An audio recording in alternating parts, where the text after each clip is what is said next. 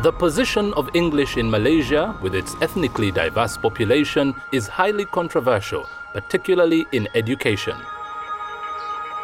When it was a British colony, education for each group was generally conducted in their own indigenous language, Malay, Tamil, and a variety of Chinese dialects.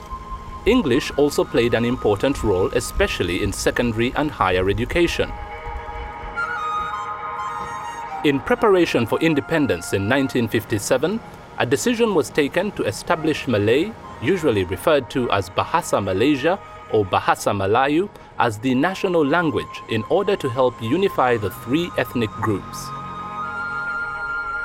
The natural reaction of countries that attain their independence is to shift, to create an identity for themselves, a national identity. And in Malaysia's case, post-independence, there was also this need to move away from the association with the colonial power and therefore English, and therefore they instituted Bahasa Melayu as the national language. Following independence, Malay was gradually introduced as the medium of instruction in many primary schools, and in secondary schools, it often replaced English. It needed time before the country could actually shape its own identity within the education system. And the other thing that happened in the early periods post-independence was that we had multiple education structures in operation in the country. Some of the vernacular schools, for instance, the Chinese and the Tamil schools, largely used material and curriculum designs which originated from China or India. In the 1960s, tension grew between the Chinese and Malay communities, culminating in the race riots of 1969, in which several hundred people were killed.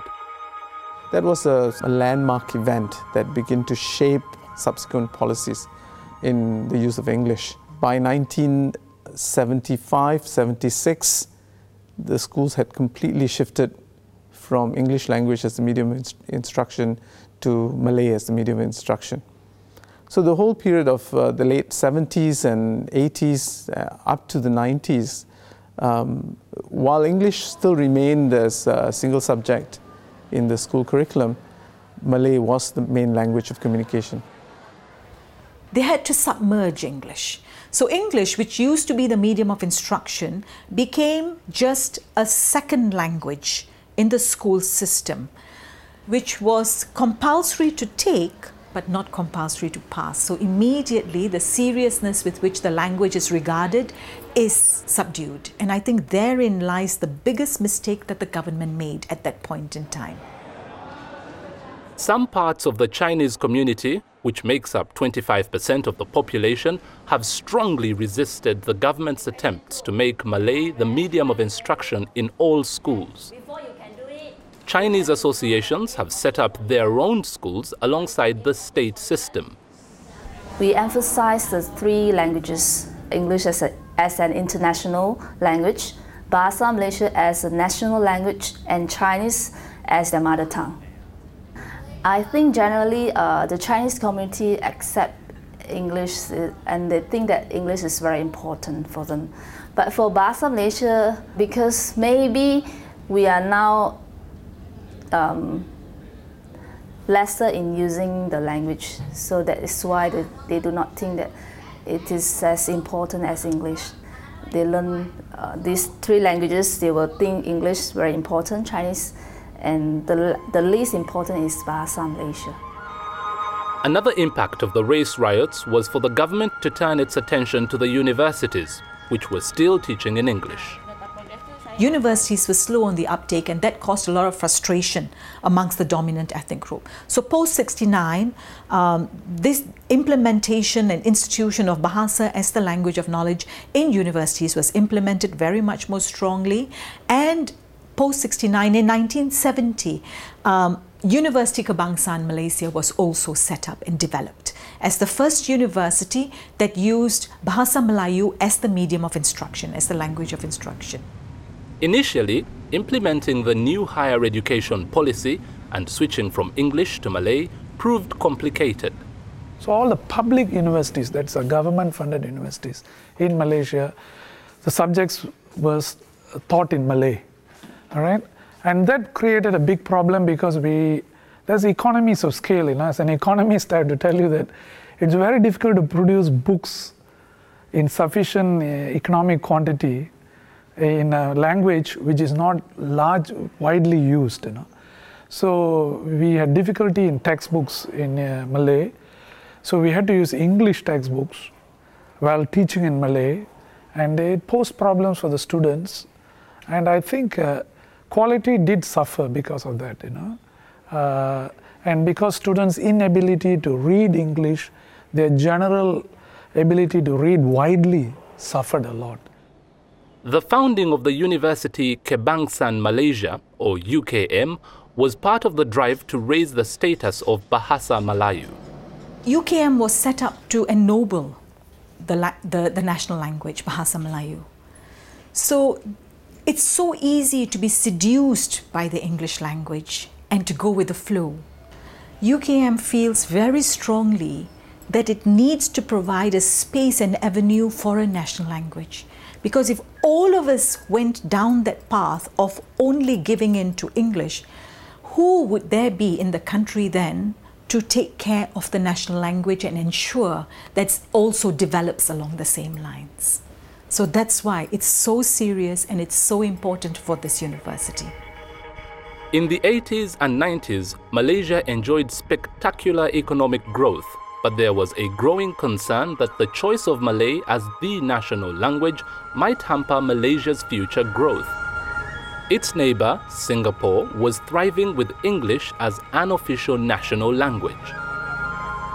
If you're talking about attracting FDIs, foreign direct investment into your country, and you're wanting to attract multinationals to come and set up bases in your country, you needed to provide them with a workforce that is fluent in an international language, and that had to be English. So there were complaints and there were messages being sent around that we're developing a generation that's not fluent and we've got to do something about it.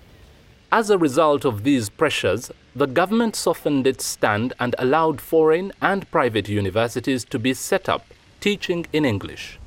So now you have a dichotomy in this country.